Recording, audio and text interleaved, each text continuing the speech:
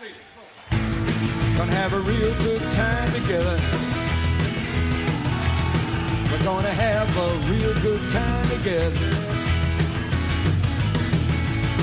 We're gonna laugh and shout together. Have a real good time together.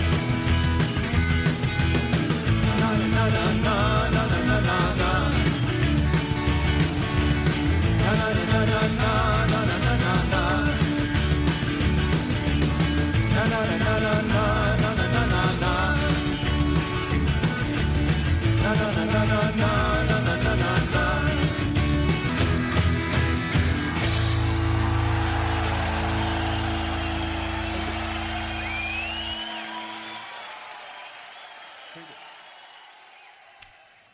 So I was thinking that the reason people wouldn't want to sign on and be members of our Patreon was that, contrary to what you were saying, Ian, I don't think that they would appreciate seeing how much money is coming in and increasing numbers. I think that I assume that people have a sort of secret desire to see us fail. Wow. You know, it's a very sinister reading of the audience and our listeners at large.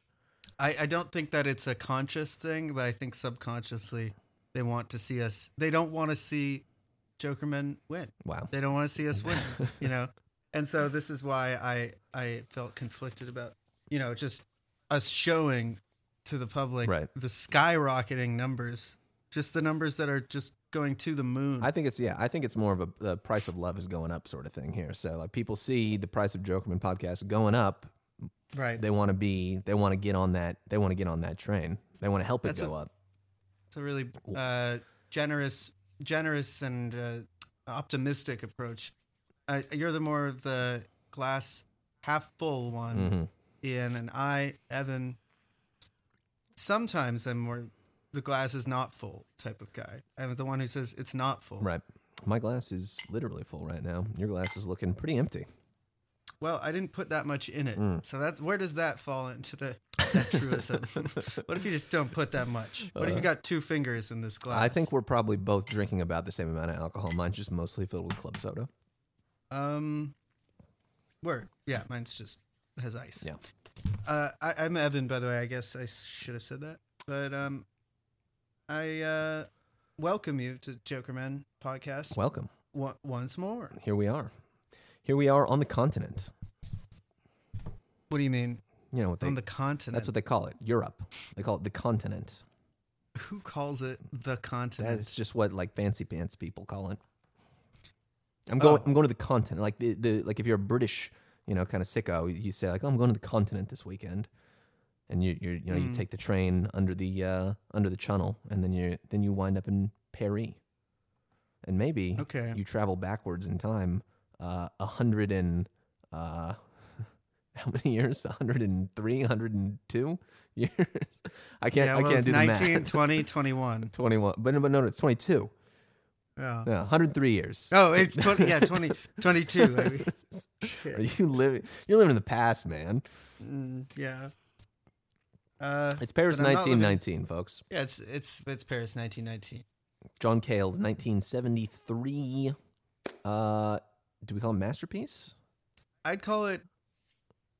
I think I would. You could call it a. I think I would call opus. it masterpiece. Opus. I think that's where you get to use the word opus. I don't know about right opus. now. Opus seems like opus. I feel like opus is like big, lengthy, kind of like enormous, like world-shaking sort of thing. And for all its strengths, Paris 1919 is like 31 minutes, 32 minutes, something like that. It's pretty snappy. Yeah. But does an opus mean that it's literally long, or does it just mean that it's got heft? That's a good question. You know? Well, is it about density or is it about girth? No. Some questions are just we're never going to get the answer to. There's no way for us to figure that out. Well, then I guess we can just give up today. Man. Yeah. This is a pretty good record, I would say. Pretty good. If you know a John Cale record and you're like a passive, I mean, if you're just not like a big John Cale fan, you probably know this one or you have heard stuff from it. If you're going to know one, this is the one. Yeah. or Fear maybe, but I feel like that record is kind of. I feel like the price of Fear has gone up No. lately. You know, like it shows up. The Spotify algorithm really likes Fear. Is by Fear John Cale. popular on Spotify? I feel like you listen to any. Maybe it's just the algorithm for me, feeding me what I want to hear. But if you put on like any kind of early alternative, like anything like Eno or like Talking Heads or like anything like that, Yeah. you'll get Fear is a Man's Best Friend thrown in there, or like Barracuda. Yeah, interesting. things pop up. Barracuda's number 3 on his like most popular streaming Yeah. songs. Paris 1919, the song, number 2. And it has about 3 times. It has 16 million plays. Paris Yeah, 1919. that's a lot. Barracuda's got about 5. Although out of the top 10, 3 more, so fully 4 of the top 10 are all Fear songs. So I guess I think that might Yeah, be Fear is- that might be it. Like Fear the album is maybe Yeah. more of a presence, but the single song Paris, which we'll get to, is maybe one of his most well known song. So I first heard this record just in the context of certain songs being on this really good compilation of John Cale material called Seducing Down the Door. Are you familiar? Mm-hmm. Yeah, that was like an early sort of key for me to get into John Cale. It's a really good compilation, and it features, I think it maybe even starts with Child's Christmas in Wales. That's a good first, great way to start a record. So might as well. Yeah, this was probably I think this was, it was either this or Violence were like the one that really got me into Cale. And I even remember it. It was straight from like, I was listening to Loaded a ton because I had left that, laboring under the belief that Loaded was a fake Velvet Underground record. I'm going to put a pin in that conversation. Laboring under the belief that it was a fake. Laboring What under do you the mean? false belief that Loaded didn't really count compared to the other 3 Velvet Underground well, records. you felt that way at one point. At one point, I was so much younger then. Yeah, well, I'm older than you, and I know better. Loaded, Violence, and Paris and Coney Island Baby. I think all 4 of those records like kind of are tied together as this like 4-headed like hydra of just like great vibes from like, I don't know, 11 years ago for me, 12 years ago for me at this point. Oh, God, I didn't have time to think about what my 4-headed monster hydra beast would be. No, I mean, I guess if half of them have to be John and half are Lou. Sure. Is that the rules? Sure.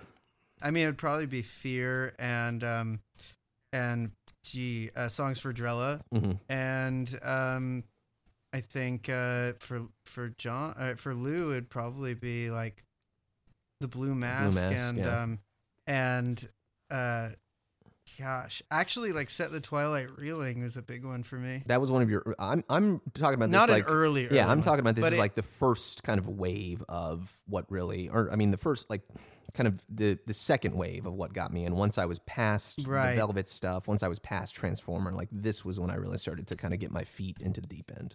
Yeah, I think that I was really pretty impressed by Legendary Hearts. Interesting. That's not I one like- that people. That one's. I feel like Legendary Hearts kind of flies under the radar in terms of the Lou discography. It does. It's really good though. Yeah, it's great. Anyways. Oh, I mean, actually, what am I saying? It's fucking Street Hassle. No. Yeah. No, Yeah. Street that's- Hassle by far is like the one that made me like really want to listen to everything. I feel like Street Hassle is kind of like Lou's Desire in some ways. No, it's his You just don't wanna Street agree. Legal. No, It's his I don't Street think it is Legal. a Street Legal because Street Legal was, I don't know, we'll get to this in the future, but Street Legal was sort of, obviously critically reviled at the time. I Seems guess to it step is back. It's Lou's Desire. Yeah, I Street guess. Hassle was obvious. I feel like Street Hassle was really kind of seen as like Lou taking a big step forward, at least critically at the time, the same way that Desire did. And Yeah, but people just talk about the song itself. Like they don't really, when they talk about Street Hassle, you don't really hear people talking about Dirt right. or I Want to Be Black Well, there's a good reason that they don't talk about that one. yeah. Well, it's satire. That's what they say. Satire. We'll have plenty of time to get to those conversations coming up. Stick with us. Yeah, we folks. got to talk about Paris 1919. But before we do, I just want to point out that when we talked about Transformer, we did not talk about the cover, which is fine. That's right. We also didn't give it a star rating. I realized at the end of it. Hey, whatever. It's Transformer. Wow. It's good, you know. Everyone likes it. Doesn't even whatever. deserve a star rating. I mean, it's just maybe it would be 3 boring stars. to do. Yeah, sure. 3. Should we talk about the cover of Paris? Yeah, might as well. Great cover. Well, I always thought that the text there on top, Mm-hmm, on the white, it looks like chocolate. Okay. You know what I mean? You know what I'm talking about? It looks like drippy chocolate. I guess I've always thought of it as more kind of like a purple kind of Purple? color. Yeah. Than Is a it? brown. I No, I thought mean, it's brown. yeah. I mean, I guess you look at it and it looks kind of brown. You look at it, It and feels it's brown. It feels purple to me. It has the emotional valence of purple, even though it visually looks brown. Sure. You know what I mean? Yeah, I mean, I guess, but you know, sure. I'll just let you have that one. Thank you. Sometimes you just got to say yes. Yes, and Yeah. Well, you know what that font, setting aside the color, you know what that font is, right? Well, it looks like it's not the. Tell me, and maybe I'm right. It's the or maybe font I'm wrong. from the original signs of the Metropolitan. Paris Metro. That's right, Yeah. exactly. Yes. Okay. Which it's not an exact replica, but it's clearly kind of aping. It's close. Yeah, aping Yeah. that, taking that off. So if anyone out there, we'll post a picture about this online somewhere. But anyone out there, go look it up. Paris Metropolitain, the like Art Nouveau kind of turn of the century look is clearly what he's going for with that font, and obviously that extends to the rest of the record. Also, his beautiful, brilliant white suit. He looks swag as hell. Yeah, he looks really good. White on I don't- white on white. He's got a really weird haircut, though. I don't actually like that haircut. He so much, but he kind of has had a lot of weird haircuts here at the beginning of this at the whole thing. early days, yeah, John has a strange haircuts. I also noticed, like, I was looking at pictures of him recently just for, like, you know, Instagram material. He might be the only person I've ever seen, and not at this moment in time, but later on and up until today, might be the only person I've ever seen who can pull off the soul patch, like the John Cale soul My patch. dad has one sometimes. Does it? I just met him recently. He didn't have a soul patch recently, did he? No, but he's had one for like. He'll have one sometimes. Okay, that's cool. I like that. Inspired by John Cale. Probably not, but I like John Cale's soul patch. Yes, as me well. too. It is swag as hell. But It is it's cool. a very difficult facial hair look to pull off. It's not for the faint of heart. That's a Black Diamond type of facial hair. Yeah, and I mean, but he also had like pink hair. for a Also bit. cool. Yeah, as like a 70-year-old man. Your dad. No. Kidding. Should we talk about the music? Yeah.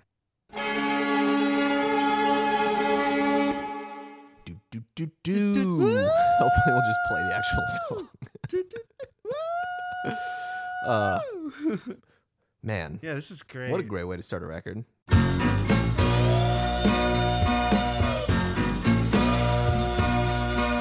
When mistletoe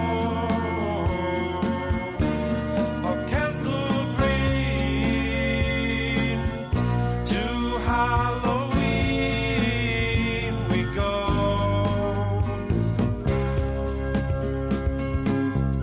Ten murdered oranges, bled on board ship, lend comedy to shame.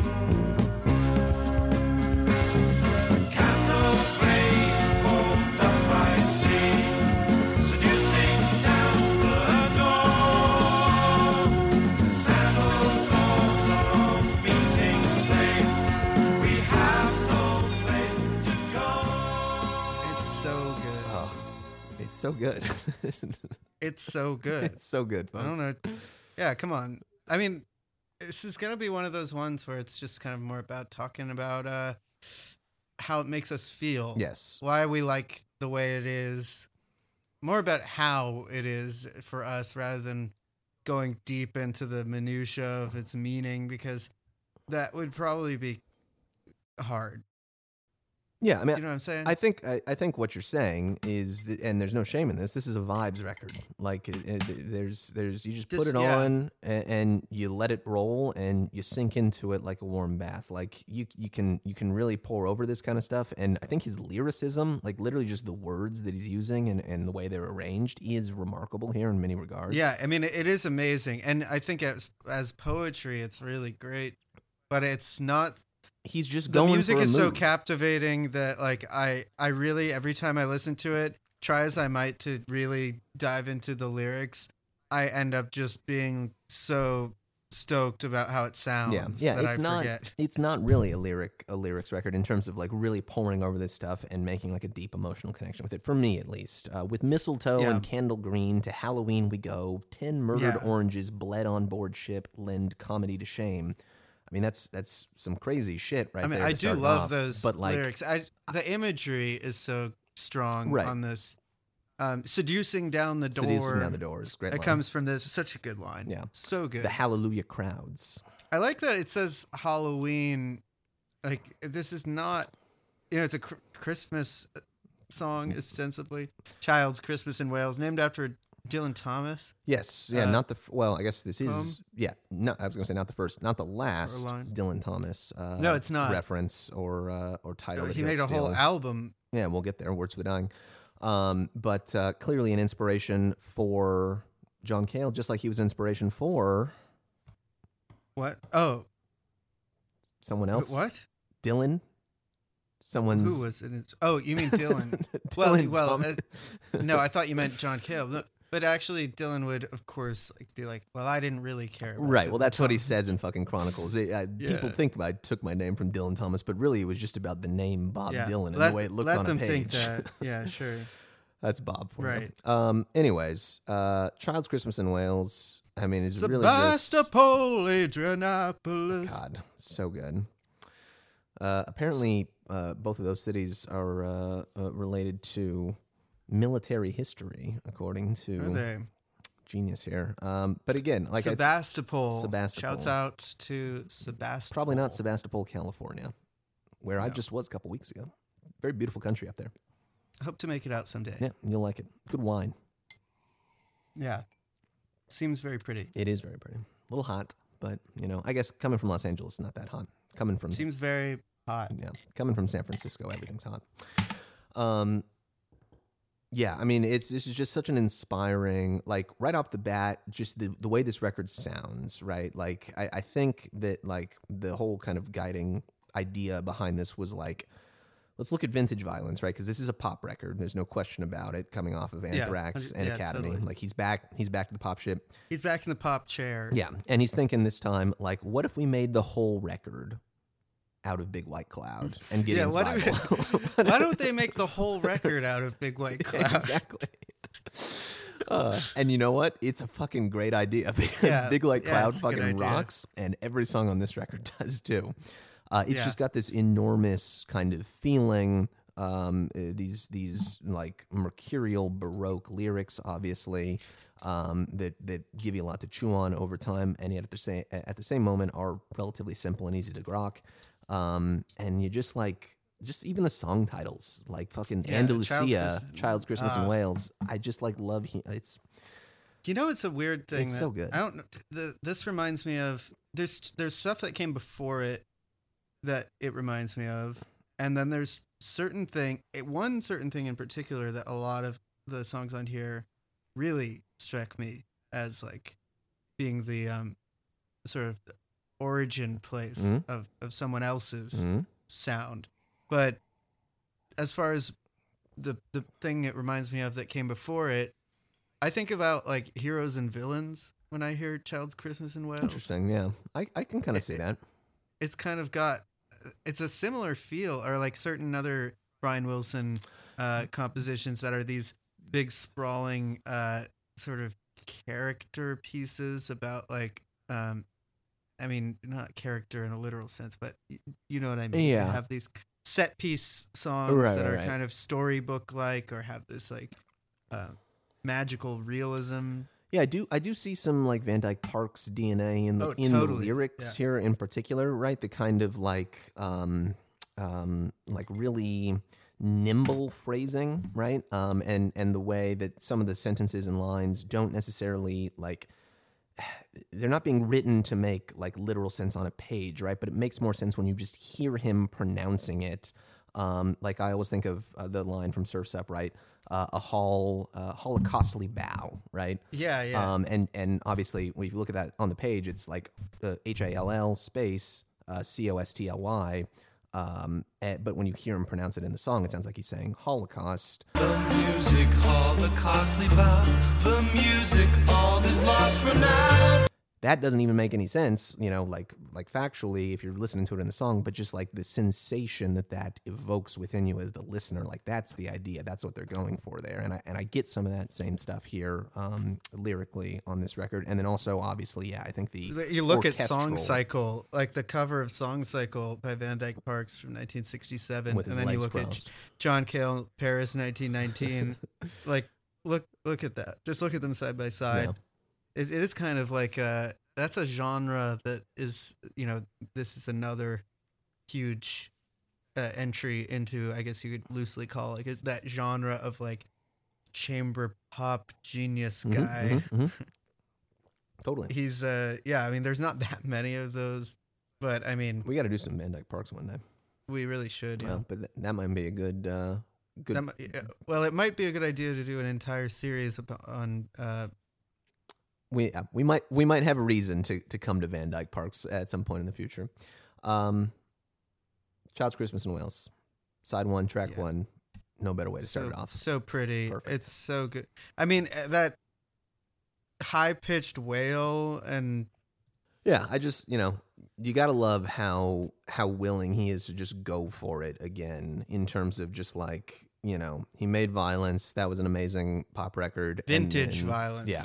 And then the next 2 records are just completely off the map in terms of commerciality. And now he's just like back at it like he didn't even miss a step here. Like this is, and I think that's really like that juxtaposition, this journey that we're already seeing in these first couple John records. Like that's what's so great about the guy. That's why you got to love him, is he can just swing from one side of the continuum to the other.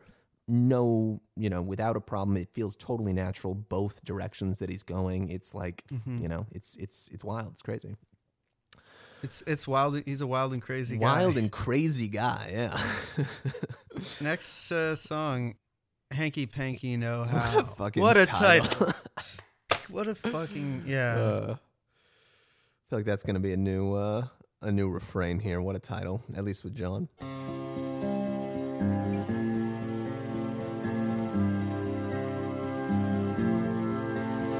The sashaying of gentlemen is a grievance now and then. What's needed are some memories of planing lakes. Those planing lakes will surely calm you down. What does hanky panky know how mean to you? Well, we know what hanky panky means. Do we? Do we? No. What do you mean? I You don't know what that means? I don't know. I'm just confirming. No. You know. No. You know what it means.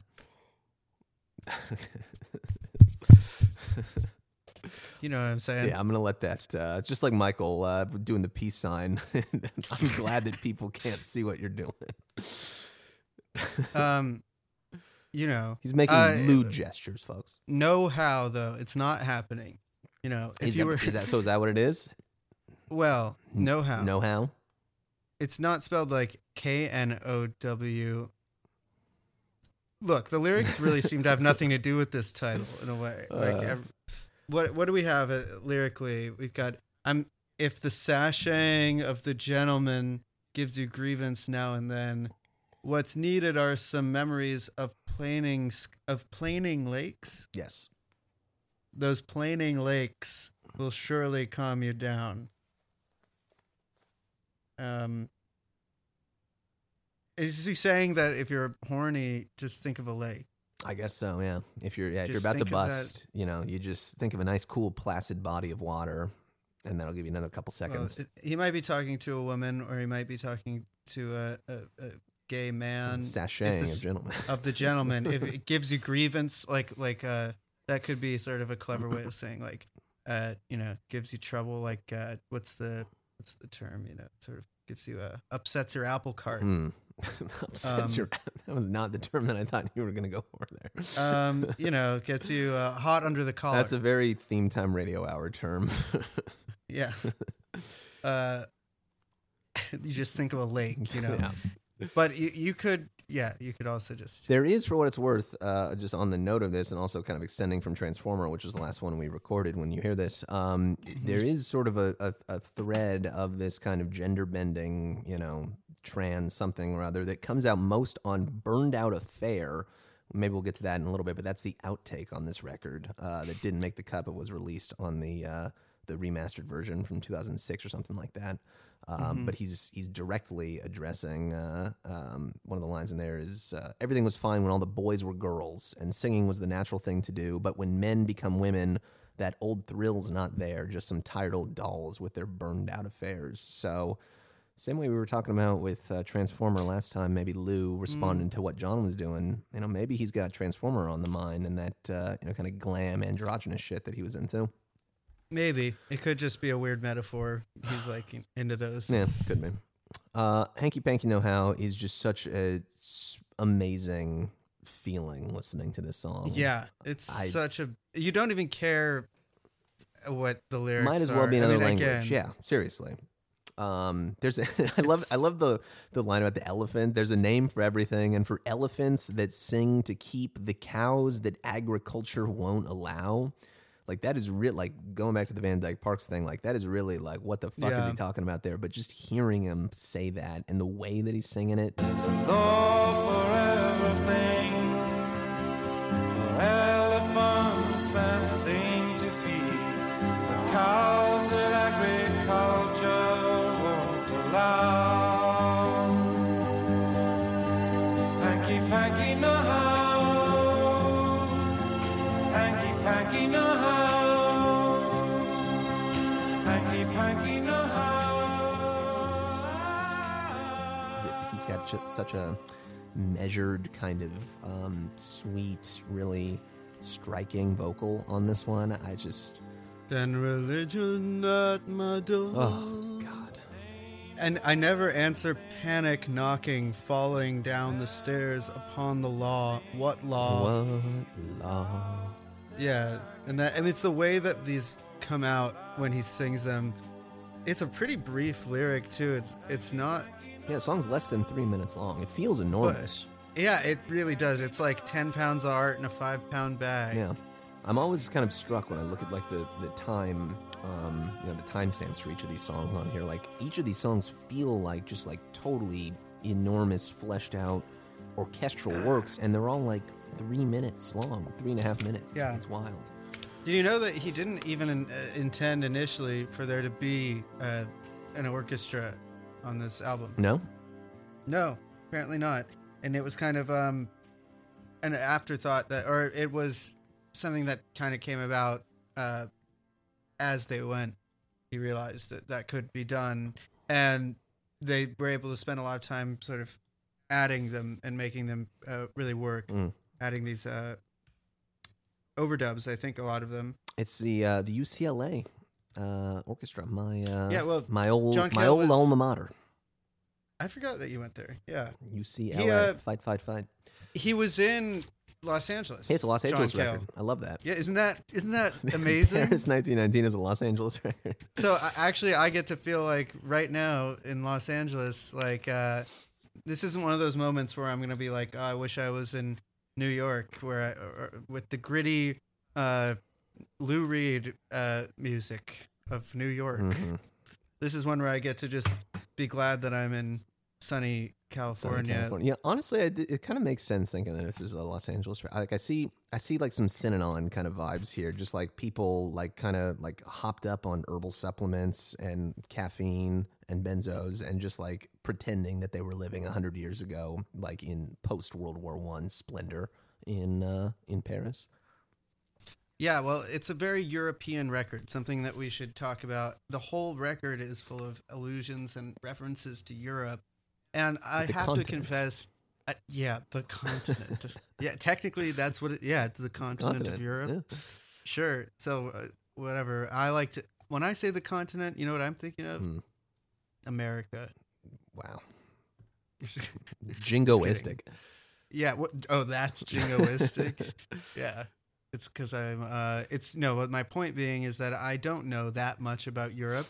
So I actually, relative to how much I might, I feel like John Cale knows much more about Europe than I do. Yes. So, listening to this record and talking about it is, I think, I'm just speaking for myself, but I thought a bit daunting because there's so much that feels like I'm kind of nodding my head listening to how pretty and beautiful the songs are.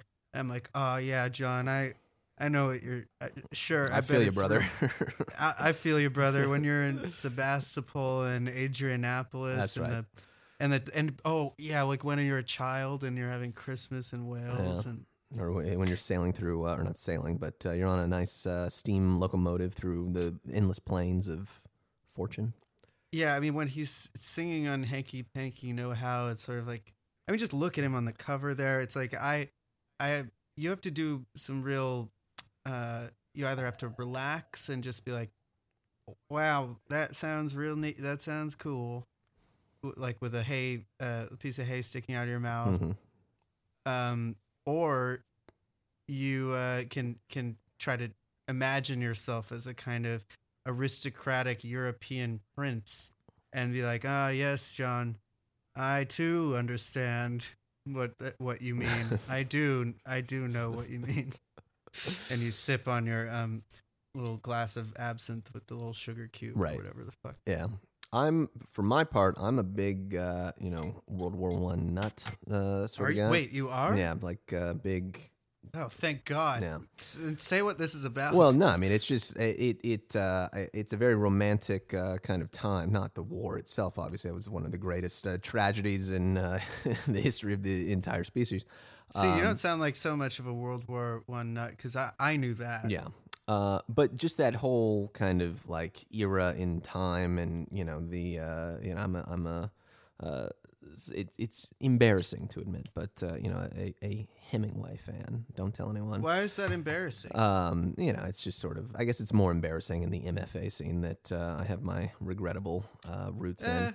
I think that I think he's pretty famous. People like him. Yeah. Anyways, that whole world and moment in time is just very sort of striking to me. And so just like the concept of this, honestly, concept record to pick up on I guess. I think it is. I guess it's a concept record. Yeah. Well, it's very Go on, like it's very satisfying to me. Like this, I'm living in a whole world and moment in time that I want to when I listen to this record, and on top of that, it just sounds fucking amazing. Paris 1919. To reference to the what happened in Paris in 1919, where the Versailles Peace Conference took place. Yes, it's where the Germans and the French met to. I guess actually the Germans and the French and the Italians and the Americans and the British met to end World War I with a very punitive peace treaty. Yeah. Forcing reparations onto the nascent Weimar Republic.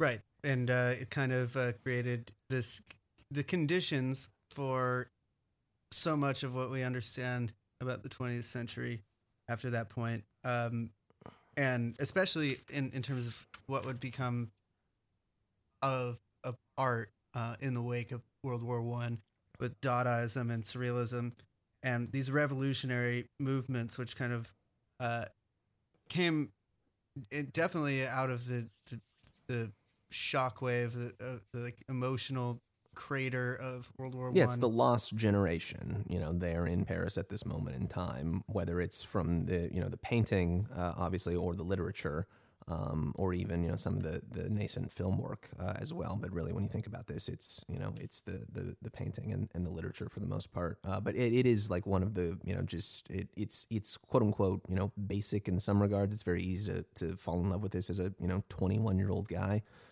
But there's a reason that people continue to fall in love with it up until this day, because it's just amazing shit. Whether you're looking at, Hemingway as a writer or Picasso as a painter. I think you could say it's sort of the origin of John Cale's approach to art is that period of time.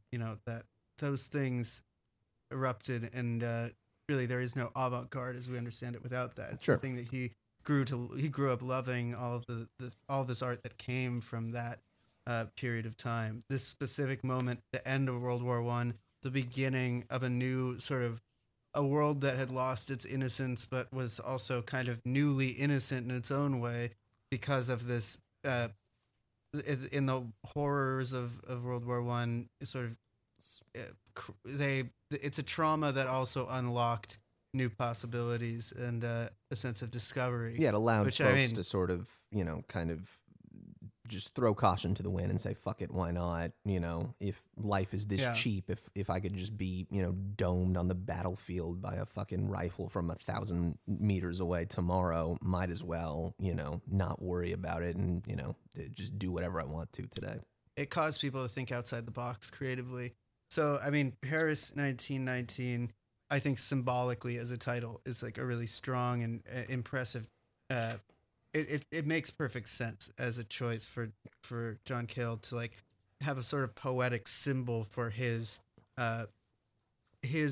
beginning to his basically the beginning of his real solo work. Yeah, you can think of Paris 1919, this moment in place and time, right, as sort of like the birth of modernism in many ways, in whatever artistic field that you want to think about. And John Cale himself, at this moment in time, or up until this moment in time, has been carrying on the kind of legacy of the modernists. I kind of love that it's called that too, in reference to the peace treaties at Versailles, which famously punitive, had their own very dark repercussions for the world, especially for Germany. A fella went by the name of Adolf Hitler. This guy, there's a picture of him. Adolf Hitler, very compelling kind of a figure. Odd-looking duck, but there's something about his eyes. Hypnotic. He was a decorated veteran of World War I. And he joined the war. Hold the fort. He hated Jews. I wonder, I mean, is he sort of making an allusion to like the Velvet Underground as the war, and this is like the post-war Reformation? You're really reading into that. With that is he? You tell me.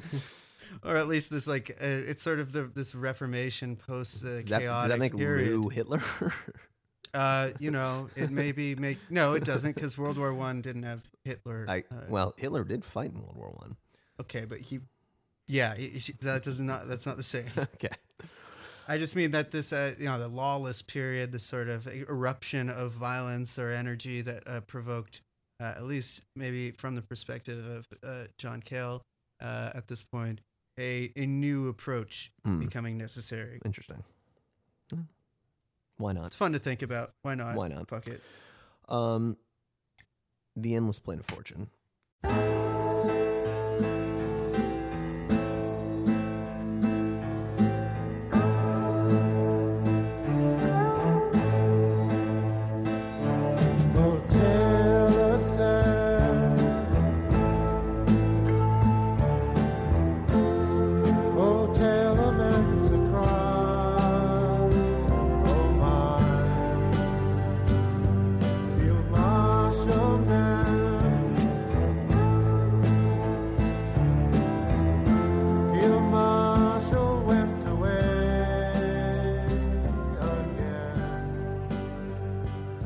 A lot of horns on this one.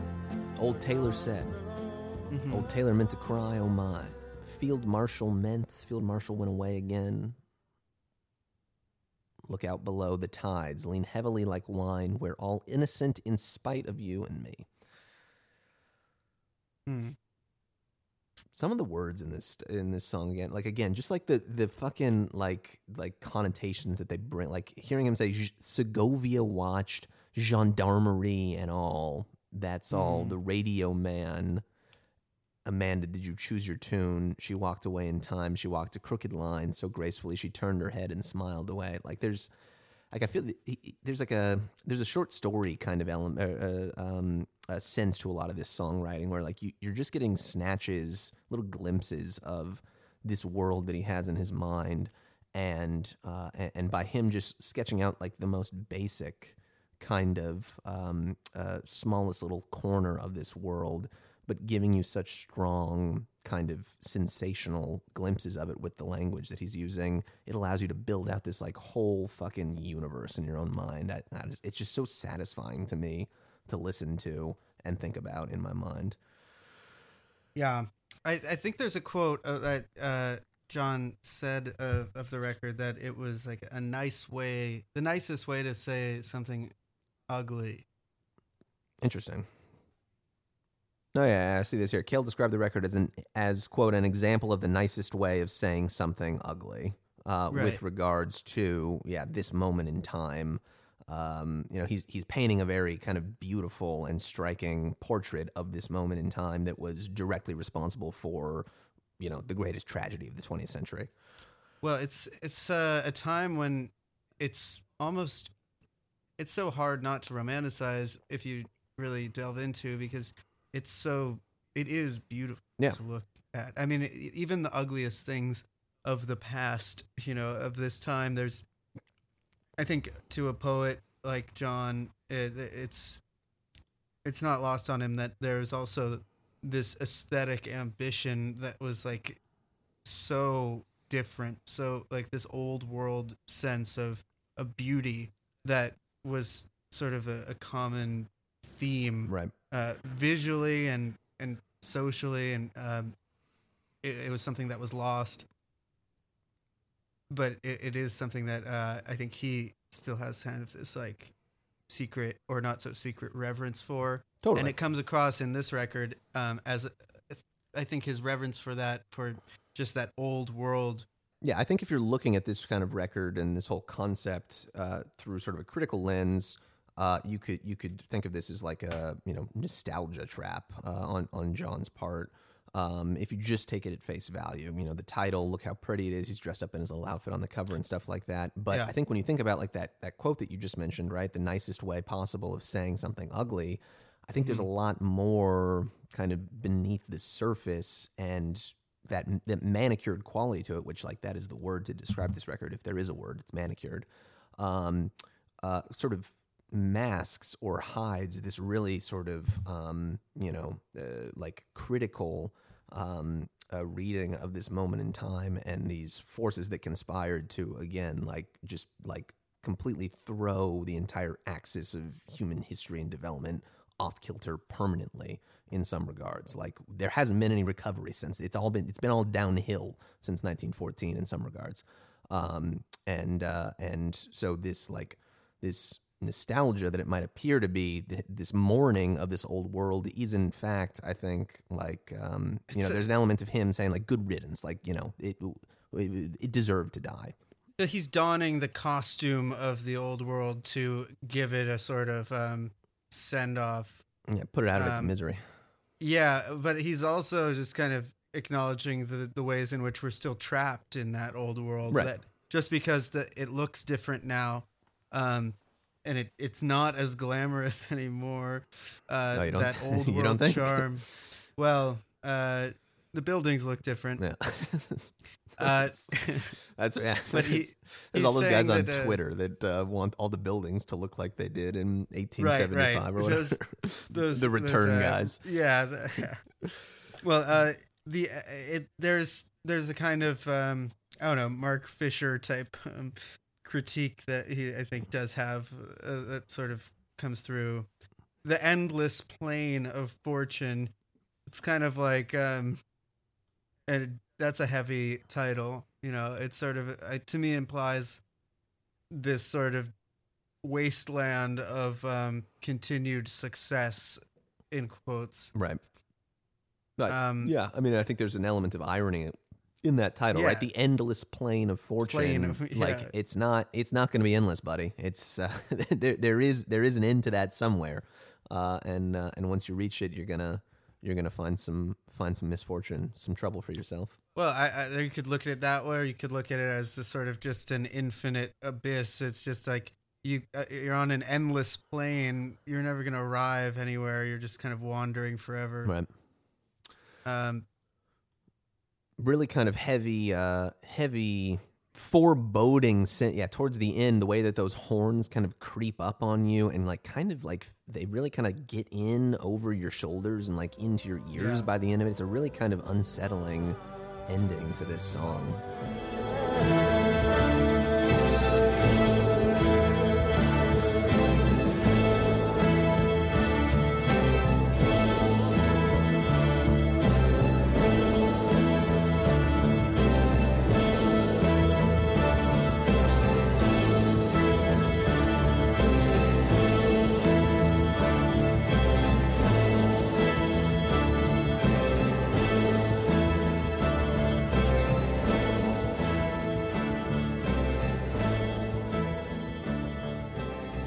Funny to think about this record in contrast to like Perfect Day and Makeup or something, right? Like, you know, the more like orchestral, you know, quote unquote manicured songs on Transformer, and the way that this whole album just kind of lives in that world, and it sounds so natural and clear and easy on Paris, instead of appearing as these kind of like left field like moments of inspiration.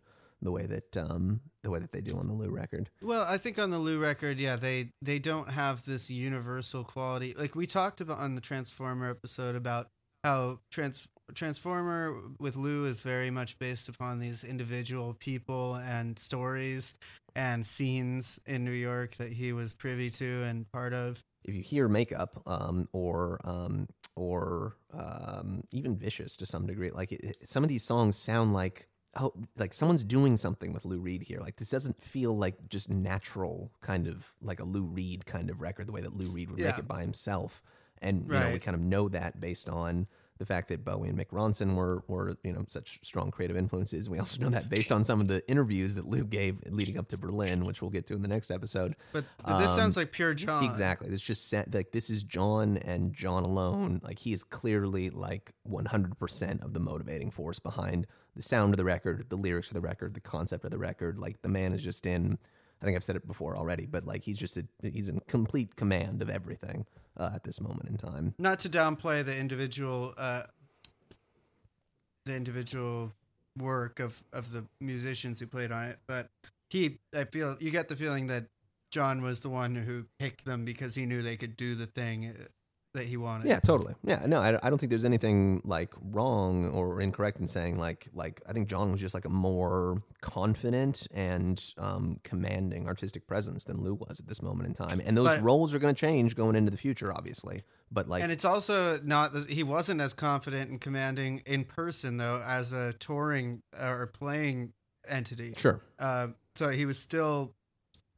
He didn't end up touring. Yeah, he was more. Right John was much more of a records kind of guy, a studio kind of guy, the same way that Brian was, Brian Wilson. And Lou is, you know, he's like we've talked about, he's a rock and roll guy, he's a pop guy. He likes to get up on stage, play guitar show. You know, that's more the world that he lives in. Yeah, apparently a big influence on the record was Procol Harum's orchestral live album. It was live at Edmonton.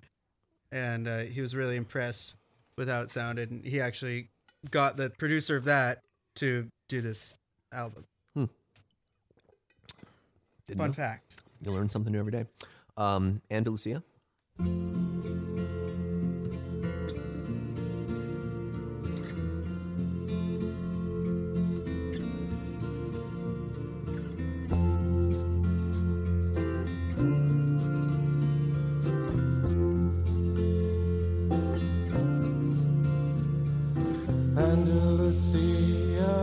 When can I see you?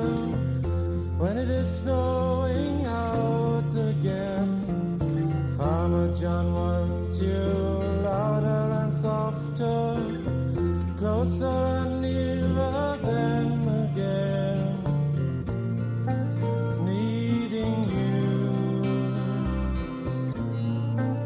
taking you.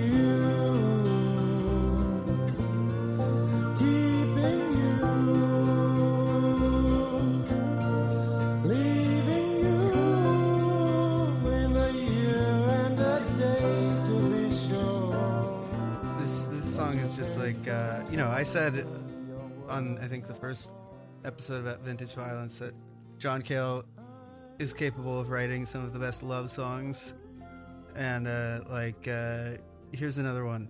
Another one. God, this for one. you. This one's so good. So good. This is a what more is there to say type of one, I think. Just like the moment you hear that first kind of like, What, the first 3 seconds, yeah. it's just like I'm in. And the vocal take on this also, like, so kind of like it's so restrained, I think, but in like a really effective way. Like you feel like he could kind of go over the top on something like this, and he keeps it so cool, so calm, so kind of like close to the vest, and as emotional. I think this is probably the most kind of emotional or like nakedly love motivated song on the record, probably, and just the way that he does it, I don't know.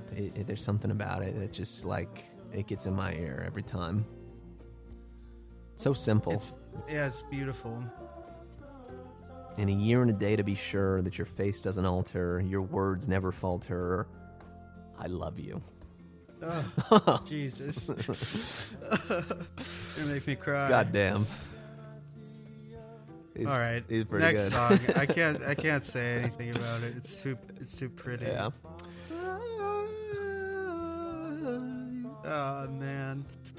This song just like makes you blush. Castles and Christians. Andalusia. Come to stay. I gotta go to Andalusia one day. I guess maybe I've been to Andalusia before. Is Madrid in Andalusia? It's like the south of Spain. Andalusia, I know that it's where Granada's gazpacho is from. I've been to Granada. It's where they have gazpacho. Yeah. Never been a big gazpacho guy. No, I love gazpacho. Never, like the cold soups thing. Hey, you haven't had my gazpacho, Ian. Do you make gazpacho? I make a proper Andalusian gazpacho. Okay. All right. Yeah, you gotta put a little bread in it, Oh, and sure. then you gotta put it through a strainer. You gotta sieve it out really And make it really fine. smooth. Yeah, you put it through like a food mill sort of thing and get all Yeah. the chunks out. I get it. That's right. Listen, I've been to Granada, but it's just the concept of cold soup is just, it has never computed in my brain. Vichyssoise? What? Macbeth is next. We're- Okay, this is one that I just didn't know that well. We're rocking on going into it. Macbeth. We're finally rocking. We got Rockin' John. I love Does that. Those that keys are so piano. great.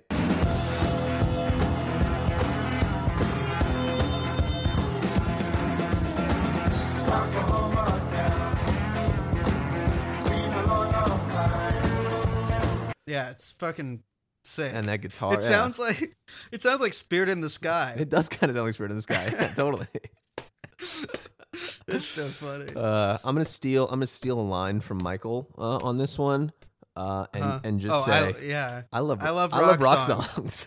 I love rock songs too. that's an all-time line. Well, it's a total all-timer. That's a great line, because it's so true, I love rock songs. Sometimes you're listening to rock songs and you just think to yourself, "Damn, I love rock songs." Yeah, I love this one. Yeah, listen to Macbeth. I love it. It's great. He's quoting a series of different Shakespeare references here, right? There's Macbeth, obviously. He's also referencing Banquo from... isn't Banquo from... Is he in Macbeth? I thought Banquo was from Hamlet. I don't remember. Okay. No, he is from Macbeth. All right, sorry. So it's just Macbeth. I don't really know what this has to do with the play itself, but, It's all right now, baby. That's you right. don't have to. You don't have to know because it's a rock song. Rock song. Yeah, and you can just say, "I love rock songs." This seems like a good opportunity to redo a little bit of an anecdote, a fun rock and roll type anecdote. Lay it on me.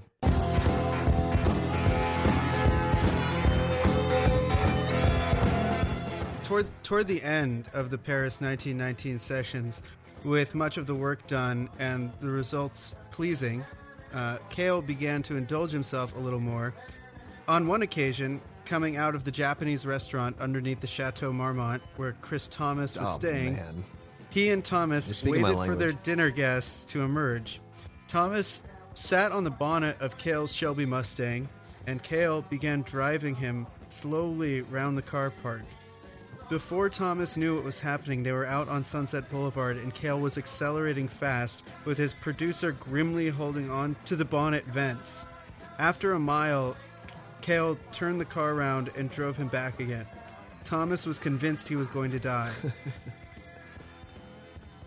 By the next day, he had pulled himself together enough to make a furious phone call to Cale, shouting at him, "Do you realize you could have killed me?" Damn. "Do you realize I could have lost my license?" Cale replied. Hell yeah. I love that. Damn, John Cale at the Chateau Marmont. Here's another one. On another occasion, Cale drove Thomas to Santa Monica in roughly 8 minutes, a journey that Thomas remembers as seriously terrifying. Incredible. And probably impossible, even if you go by spaceship. Good God. Despite this, Cale was unsatisfied with the Mustang and wanted something faster. Still new to driving, another worrying habit of his was to keep the car in second gear most of the time. Incredible. One night, with the recording very nearly complete, Thomas brought 2 bottles of champagne into the studio with the idea of sharing them with Cale at the end of the session. Growing bored, Cale drank them both himself and started to attack Thomas underneath the table, biting his legs. Cale then announced his intentions of going out for a 6-pack and disappeared. The next time Thomas heard from him, it was when Cale phoned him from the local jail 3 hours later, having been stopped for drunk driving. Hell yeah. Cale had accelerated hard away from a stop sign on a wet road and attracted the attention of a member of the California Highway Patrol. He asked Thomas to get him a bail bondsman, but the ex-Velvet Underground road manager, Phil Shear, who was engineering the session, shouted out, "Leave him there." Beautiful. There's more to this story, but I mean... I love rock songs, and I love behavior like that. John Cale in the Mustang, just like levitating 6 inches off the ground on cocaine, drunk out of his mind, making Paris 1919, eating Japanese food. Like this is like I'm just like I'm getting giddy just thinking about this. 1973, driving to Santa Monica from ostensibly the chateau, I guess the in Chateau 8 Marmont. minutes. Jesus Christ, yeah, down that fucking like twisty ass stretch of sunset. Oh my God, Yeah, just incredible stuff. Paris 1919, title track.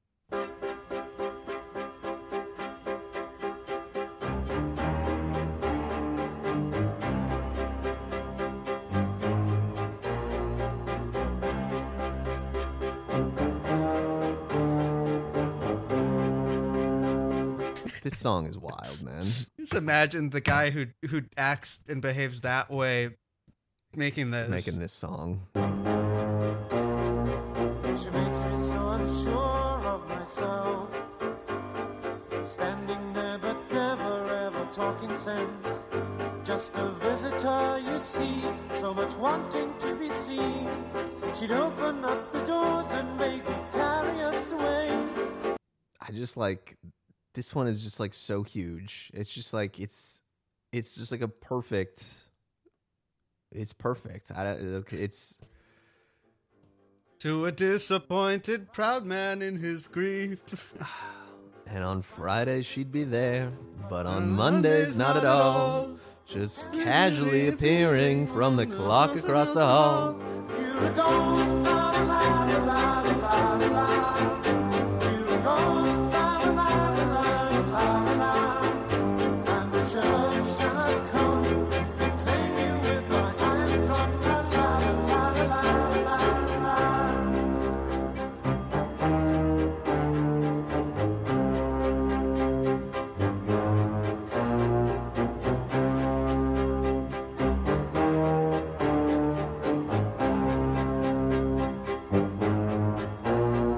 The continent's just fallen in disgrace. See, he calls it the continent in this one. Okay. The continent's just fallen in disgrace. William Rogers. But Yeah, it's so William, good. William. I fucking love that line. That sounds like Marky Smith I see a little bit of that. lyrics. This is also to say that I think this is better than Sgt. Pepper's Lonely Hearts Club Band. Yeah. Oh, no question. I mean, Sgt. Pepper's This is whole- like not this even in the record top is- 5 Beatles records. No, I mean, a lot of people listening to this are scandalized. I mean, it's the truth. Some people really disagree with Sgt. what you just Pepper's said. mid. On this show, Mid as on this hell. program, this is better than that. Just this record is better than that one. Of course. Sorry. No question. But especially this song, it's like, okay, like I get that Sgt. Pepper's is sort of an example. It's the sound of 4 or 5 guys trying to do what this guy can do while he's fucking blackout drunk. Just like a belly full of tonkatsu and like 2 bottles of champagne, driving his Mustang. Yeah, he gets arrested, and then you're like, I can't believe it. The record's ruined. Then like 5 minutes later, somehow he like breaks the door down in his back with like sunglasses on, and just makes another incredible chamber pop Just like masterpiece. all-time song. God damn. Blood and tears from old Japan, caravans and lots of jam. The maids of honor singing, crying, singing tediously. You're a ghost, la la la la la la la la. Yes, you're a ghost, la la la la la la la la. I'm the bishop and I come to claim you with my iron drum, la la la la la la la la. The number of la la la's in this song, like I don't know that I've ever been as emotionally affected hearing someone sing la la la la la as I am anytime I turn on Paris 1990. Like, He knows. God damn. He knows. I hadn't listened to this record in a powerful really that long time, and like I came back to it. I listened to it like once or twice a while ago when we first decided that we were going to do this, and then more recently, obviously, been really coming back to it, and it's just like it's just as wild to me today as it was 12, 13 years ago. Like it's like this is one that's just all time for me. And I know like this is probably his most well known song. I know it's basic or whatever, but like it fucking rocks. There's no question. It just rocks. And at the I have end, to agree. when he comes in against himself on the chorus and they just kind of repeat and build, oh man. You're a ghost, la la la la la la la. You're a ghost, la la la la la la la. And I'm a judge and I come to claim you with my iron drum, la la la la la la la. You're a ghost, la la la la la la la. You're a ghost, la la la la la la la. I'm a judge and I come to claim you with my iron drum, la la la la la la la. You're a ghost, la la la la la la la la. You're a ghost, la la la la la la la. I'm a judge. Yeah, I love when that happens in a song. The collision moment. It's so good. Efficiency, they say. Get to know the date and tell the time of day as the crowds begin complaining how the Beaujolais is raining down on darkened meetings on the Champs-Elysees. It's like chills down my spine every time I hear it. And it's 4 Yeah, minutes. this is one- It's four. it's Like one of this is a fucking K-Rock song. It's one of those moments where I'm like, hell yeah, man. I know what that is like. Yeah. I know what it's like to be. I know what you're talking. Oh, is it a full moon tonight? I think it's getting close. I don't think it's there quite yet. Whoa. I'm seeing it peek up above the hedges right now. Mm. You know I'm going to move, right? Yeah, this is I told you. one of the last episodes recorded at the dog pad, right? Yeah, the dog patch. I don't think that there's going to be dogs at the other one. I didn't. No intend pets at to. the apartment. No, I'm moving to Silver Lake, Sunset Boulevard. A very long distance from Echo Park to Silver Lake. It's a long way. Long It's about travel one- down Echo Park That- or down that- Sunset Boulevard. It might even be 2 miles. Shit. Well, hopefully your Wi-Fi is good there. Yeah. Wow, the moon looks beautiful right now in Los Angeles, California. I'm sure above the Chateau Marmont, it looks stunning at this very I moment. bet you're right. The sky is kind of a purplish hue, and you've got a big yellow moon. How about that? Love it. Graham Greene.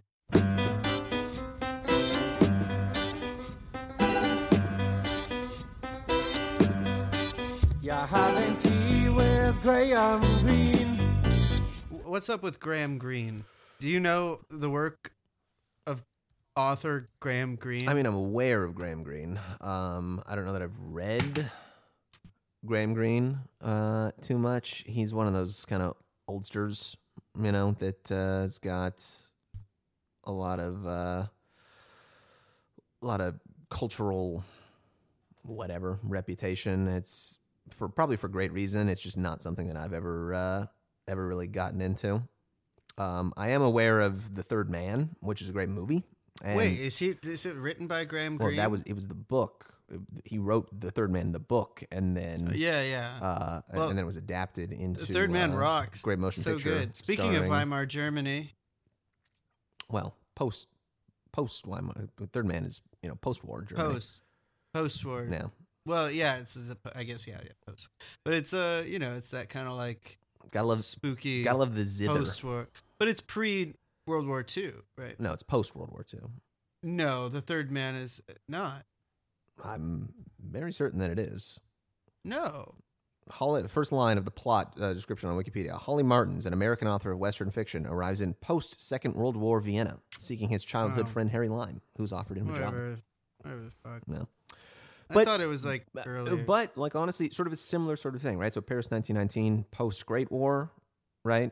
Vienna 1940X, post-Second World War. It's a very similar kind of cultural world, I think. yeah, I guess Weimar Germany was like fucking Cabinet of Dr. Caligari. Yeah, that's like the 20s, cabaret kind of stuff. But it's the same sort of mental and spiritual kind of angst and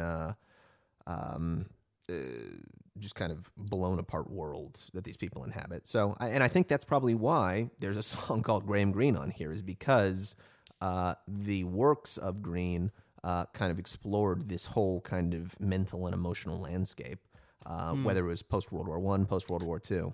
But the zither score on The Third Man, that's older music than World War II. I guess so, yeah. Right? I mean, zither So it's- seems like a very old kind of instrument. Is it? Is that the instrument? It I'm is. such a It is fucking zither. idiot. Yes. It is a zither. Okay. Yeah, zither, class of stringed instruments. Yeah. Yeah. Right.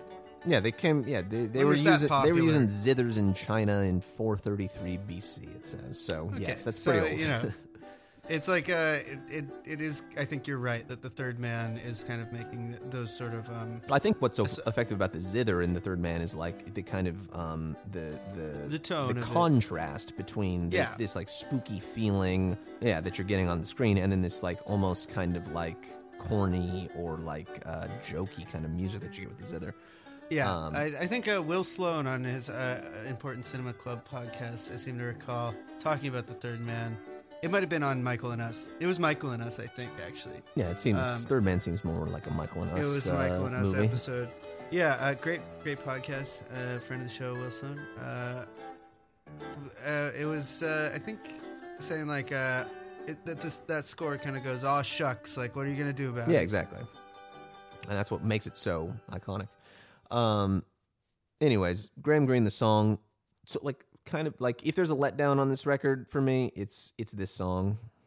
You know what this song kind of is the closest to? It kind of has this feeling like of a certain character maybe being sort of Okay. on the islands. All right. You know? Wouldn't It we has say, a kind wouldn't of we say island that? feeling. I don't know. Wouldn't we say it has an Yeah. island feeling? No, it has those funny parts where listen when he's like cartoony, like island vibes. Yeah. Like, it's like, Maybe more just like Mushroom Kingdom kind of energy.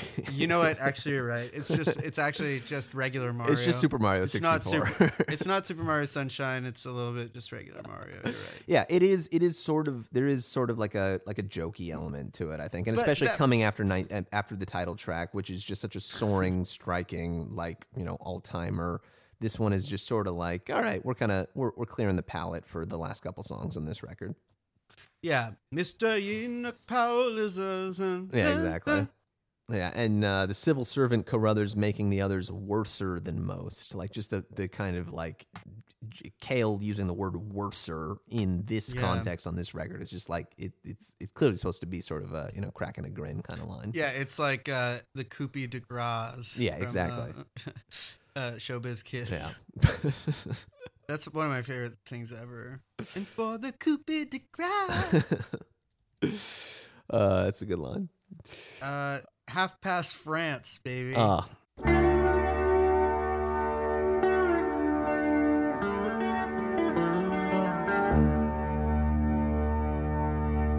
You were having some sort of third eye experience listening to this song yesterday, weren't you? I was on medically. Don't feel like you need to go into it. Well, I could. I don't need to go into it much, except to say that I was on medical grade ketamine. So you are going 100% into it. Well, you know, it's medicine. Sure, Ian, of course. and it was in a medical setting. Mm-hmm, mm-hmm. I don't know that I'm going to keep doing that, but you know, I did it yesterday. Yeah, you know, just get your kicks while you're young. You just got to get. Yeah, that's exactly why I was there. It's a good song to listen to in that context. The first line, you know, like, I guess I'm glad to be on this train. I love that. That's one of my favorite lines on the record. Listen, this is a vehemently pro locomotives and railroads podcast here. So any sort of song where you're getting to be on a train from the beginning, that's going to be a plus in our book. Well, I suppose I'm glad I'm on this train. That's such a good line. Yeah. I mean, anyway, slice it. But this is a point on the record with this song.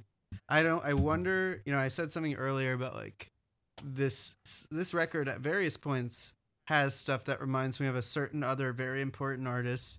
Do you know who I'm talking about? The songwriting of somebody else you and I both really like. Dan Behar? No, earlier. Bob Dylan. No, later. Just after this, somebody John Cale will work with pretty short, very soon after this. Oh, you know? This song sounds exactly like something on Taking Tiger Mountain or Here Come the Warm Jets. Sure. To a degree that is like, oh, that's where Brian Eno got that. Right. And both of those records came out after this. It really has that sound. If you just imagine plugging in Eno's voice to Eno's earlier stuff that is, you know, post Roxy Music, you know, his early solo stuff, like this has such a strong resemblance that it's really like illuminating to me anyway. Yeah. I don't think there's any world where, you know, got that from another guy. Sure. It's from John Cale.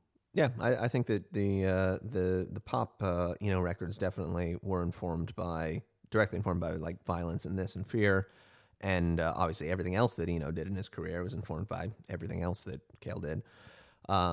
This one is just such a great like. It's like an epic, Yeah. but it's only 4 minutes. And again, It's under exactly, that's what 5 I said. minutes. It's like all of these songs feel so huge, like they take up so much time and space and energy, and yet they just like they're in and out. I just love the phrase "half past France." It's just fucking like it just makes me grin when I hear him say that.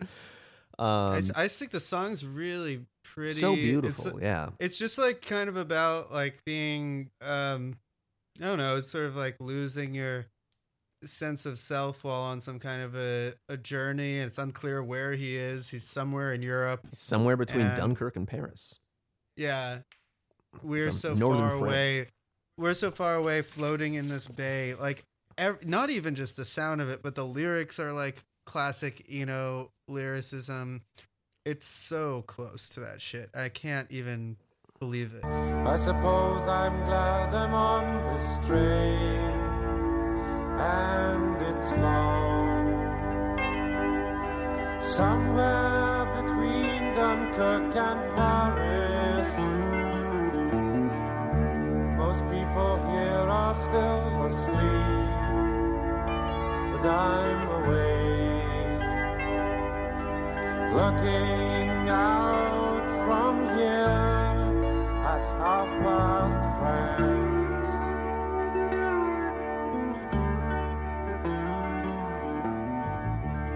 Things are much different here than Norway, not so cold. Yeah, and there's just like you really get a sense, I think, for the narrator in this one is like clearly this just kind of like lost soul shit kicker like bumming around Europe at this moment in time, and all these references that you get to all these different places, right? Somewhere between Dunkirk and Paris. Things are much different here than Norway. Not so cold. Wonder when we'll be in Dundee. Back in Wonder Berlin. when we'll be in Dundee. Back in Berlin, Yeah. they're all well fed. I don't care. People always bored me anyway. It's just like, this is Yeah. clearly like such a loathsome, just like piece of shit guy.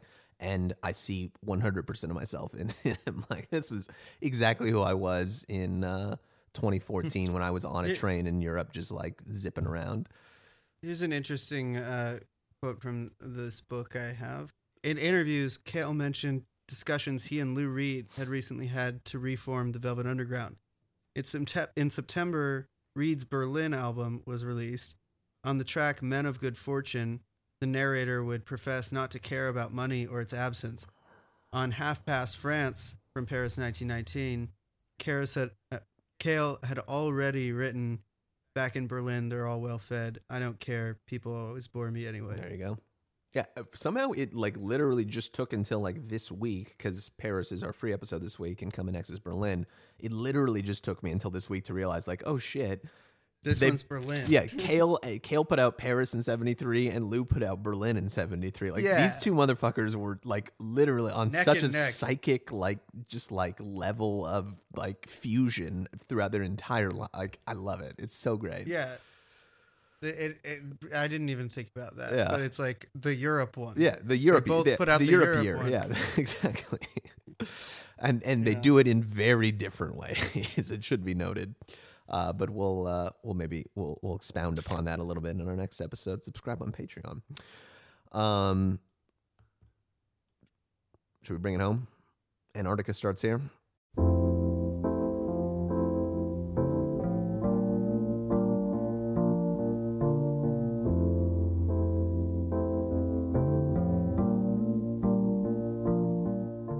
Yeah, speaking of Sunset Boulevard, my future residence, that's what this song is about. It's about the movie Sunset Boulevard.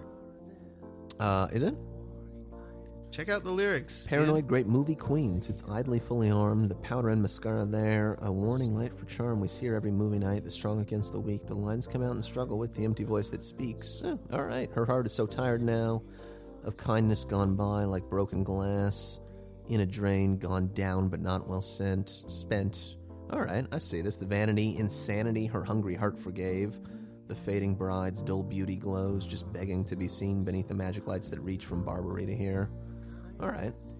Her schoolhouse mind has windows now where handsome creatures come to watch.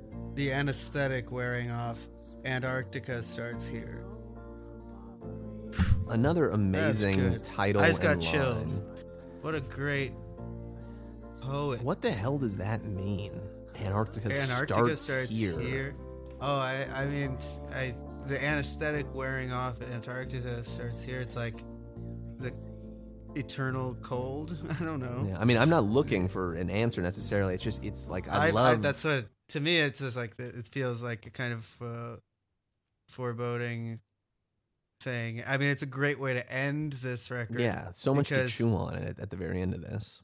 I love when a record by an artist who ends up kind of going like pretty ham, has like an early record where like there's a song that kind of like the end, like at the end of Climate of Hunter by Scott Walker.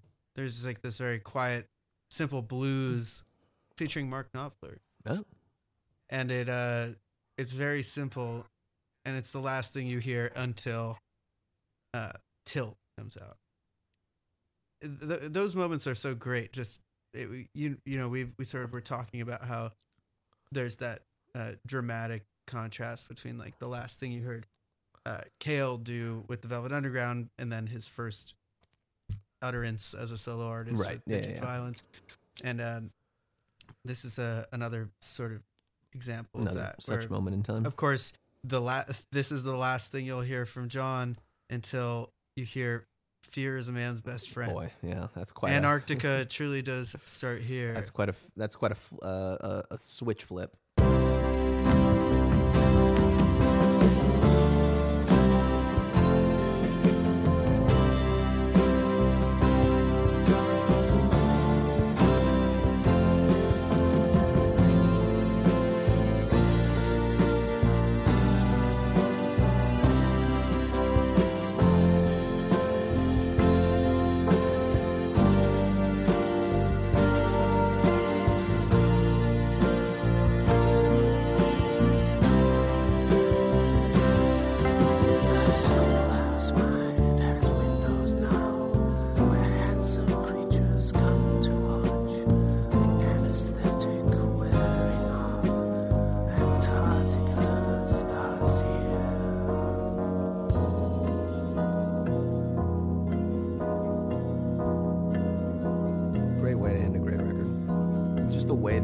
just like fades off. That like really kind of discordant, like chiming organ at the end of that, like that do do do. Yeah, that's what I'm saying. Just like I fades love into the when one of these distance. ones It's just ends- like it's so unsettling.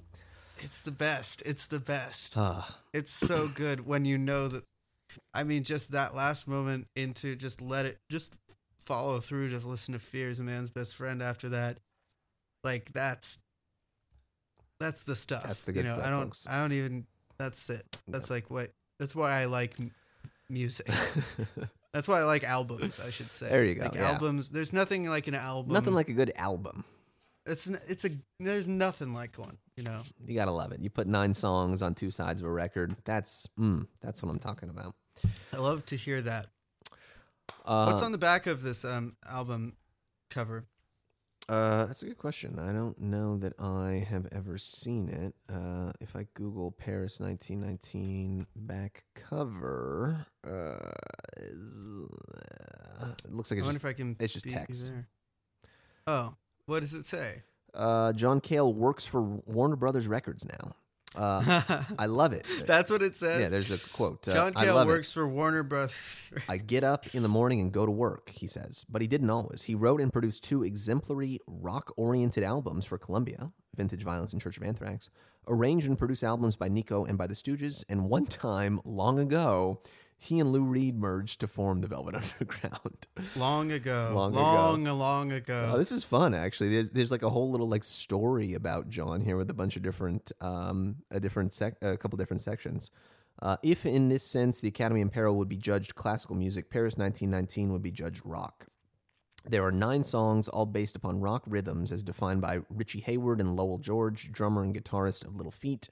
There are vocals on every song done by John under the guidance of producer Chris Thomas and augmented by string backgrounds done by members of UCLA's Symphony Orchestra. Paris 1919 is John Cale's furthest excursion into musical imagination, illuminating horizons heretofore unsighted. What more is there to say? What more is there to say beyond the Warner Brothers Records A&R people in 1973? They did a great job. They did a crackerjack job. They sure did. 3 stars. 3 stars. Jokerman.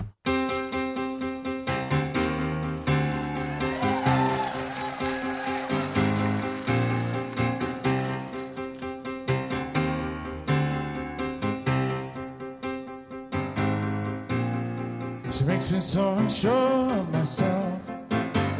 Standing there but never ever talking sense. Just a visitor, you see. Someone's wanting to be seen. Coming through the door, make you carry us away. It's a customary thing to say or do to a disappointed plowman in his grief. And on Friday she'd be there, and on Monday's not at all. Gradually appearing from the clock across the hall. You're a ghost, la la la la la la la. You're a ghost, la la la la la la. And the church and I've come to claim you with my eye drum, la la la la la la la la la.